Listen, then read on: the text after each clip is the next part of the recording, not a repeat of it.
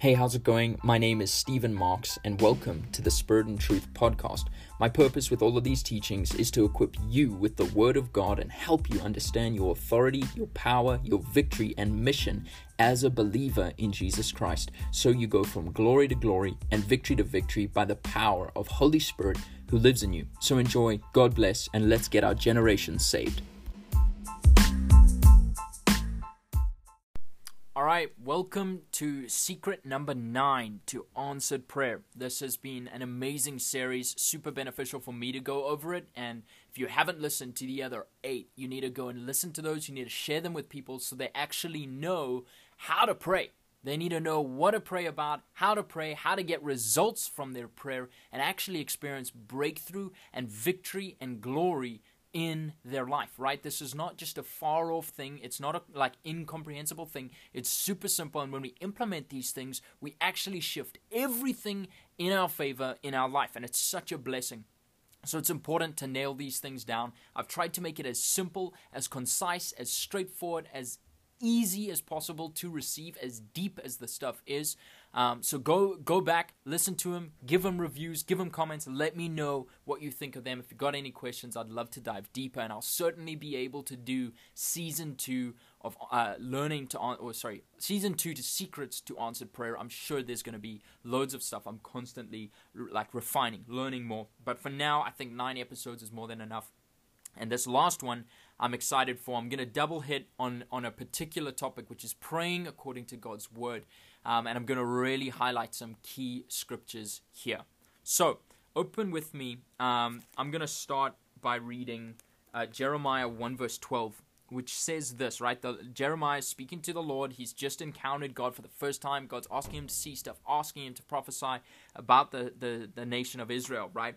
And the Lord says in verse 12, he says, "Then the Lord said to me, you've seen well, for I am watching over my word to perform it." All right, you see, God is faithful, and therefore faith activates his word, just like Mark 11, 23 and 24 says, whatever you say and you receive, and do not doubt in your heart, you will have whatever you say. So when you say God's word, he watches over it to perform it, right? He cares about his word, right? It says in Psalm, I'll have to find the Psalm, but it says in the Psalms that God elevates his word above his own name. And faith in the name of Jesus has the capacity to make you well, right? Acts 3. So really, the word of God is a level up from his name, which is amazing. In other words, he cares about it, so he watches over it. When that gets said, bang, it's said in faith and received, and it goes out of your mouth. That's important. God watches over that because he wants to perform his word. All right, now, to give you an example of this, I want to go to Numbers, right? Go with me to Numbers 14 quickly. All right, this is after Moses has sent out the spies into the promised land to scout out the land, right? They come back, they give a terrible report, and they try and convince everyone, oh my goodness, we just can't do this. God was actually unfaithful and all this stuff. But then Caleb and Joshua actually have a different spirit, and they convince 3 million people, we can do this because God says so. Right? They have a different spirit about them. That's what the Lord says, right? And the Lord said to Moses, how long will this people despise me? And how long will they not believe me in spite of all the signs that I have done for them? Right? The Lord is getting frustrated with people who keep on neglecting his character, keep on trying to prove his character wrong, regardless of his faithfulness and steadfast love time and time again. It's like they're stubborn in not believing. Anyway, gets to the point where God's like, I'm done. I'm going to make you I'm going to just destroy this. I'm over this.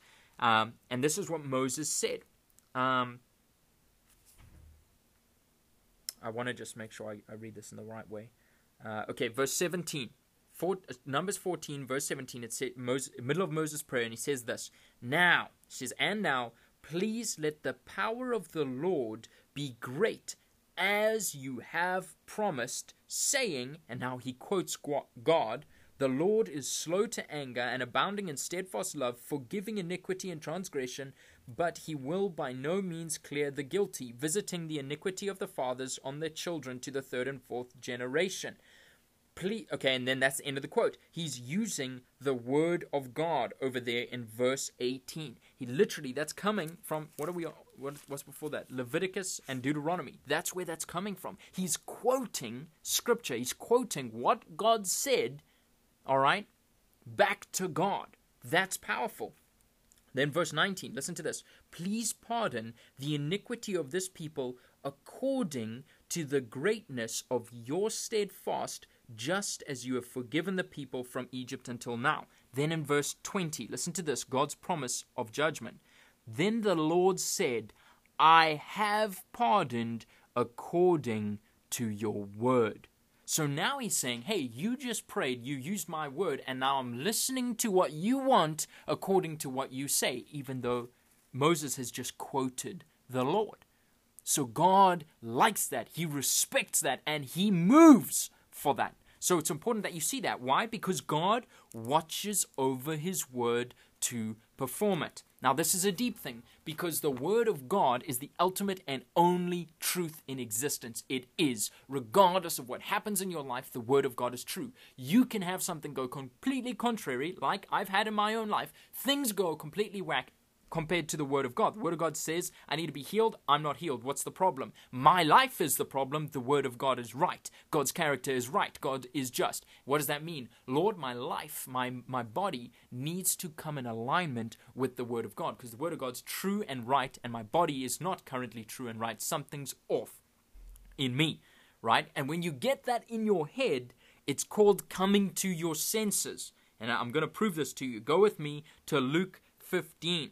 All right, it's the parable of the lost sheep and the parable of the prodigal son. This is important. I want to read this part where the prodigal son, he's gotten his inheritance, and he's currently with a whole bunch of pigs, and he's just poor, broke, useless, absolutely no good. And he says this, but in verse 17, when he came to himself, he said, how many of my father's servants have more than enough bread, but I perish here with hunger? I will rise and go to my father's house, and I will say to him, Father, I've sinned against you and heaven.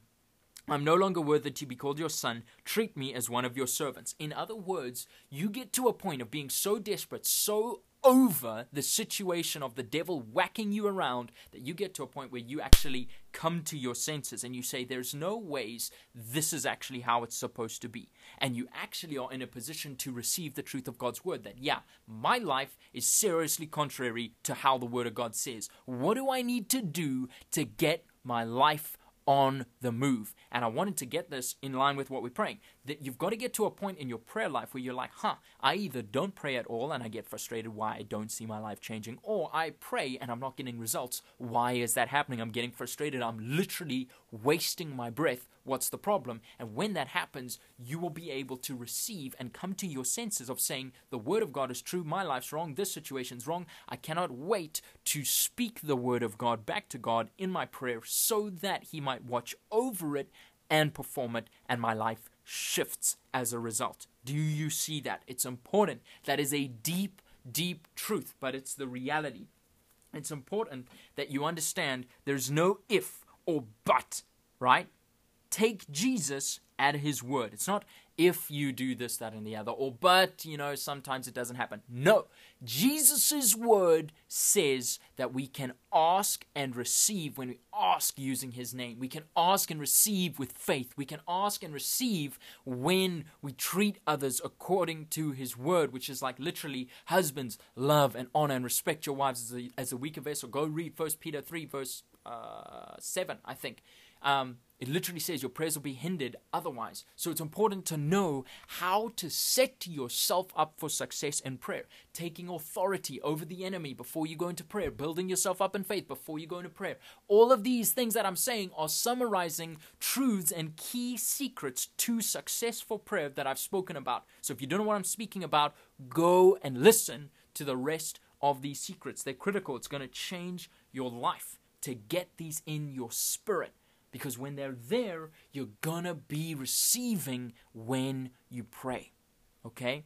And that's really important to understand, that your prayers can shift entire nations, right? Just like it said in James, Elijah prayed fervently that it wouldn't rain, and it didn't rain all over the earth. It didn't rain for 3.5 years.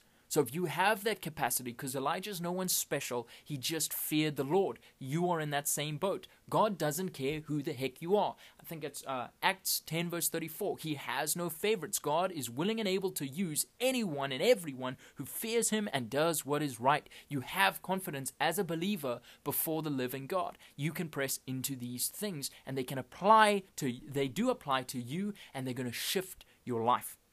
It's just the reality of the situation. So I pray that blesses you. These were some deep truths, but I'm excited because I know these things are going to change the way people live their lives. And when you get a hold of it, it's the most precious thing ever, because this lasts an eternity, right? So I pray it blesses you in the mighty name of Jesus. If there's any testimony, share it. Get it out to other people. If these have been a blessing, share them with other people. Don't just hold them. Share the treasure with other people. Get it out to as many different friends and family as you can possibly get it to, because the Word of God's true. It's alive and active. The Spirit of God is real. And in any believer, we're able to press into these things and shift our whole reality. It's so important to get a grip of this. So share it. Tell me about the testimonies. Find my Instagram tags. You can find them. I'm Steve Marks, like everywhere. So get these things out to people. Share the testimony. It is a weapon. I love you. I'm so proud of you, and I'm excited for the next couple series that I'm going to be doing. Stay tuned. Should be a daily podcast out.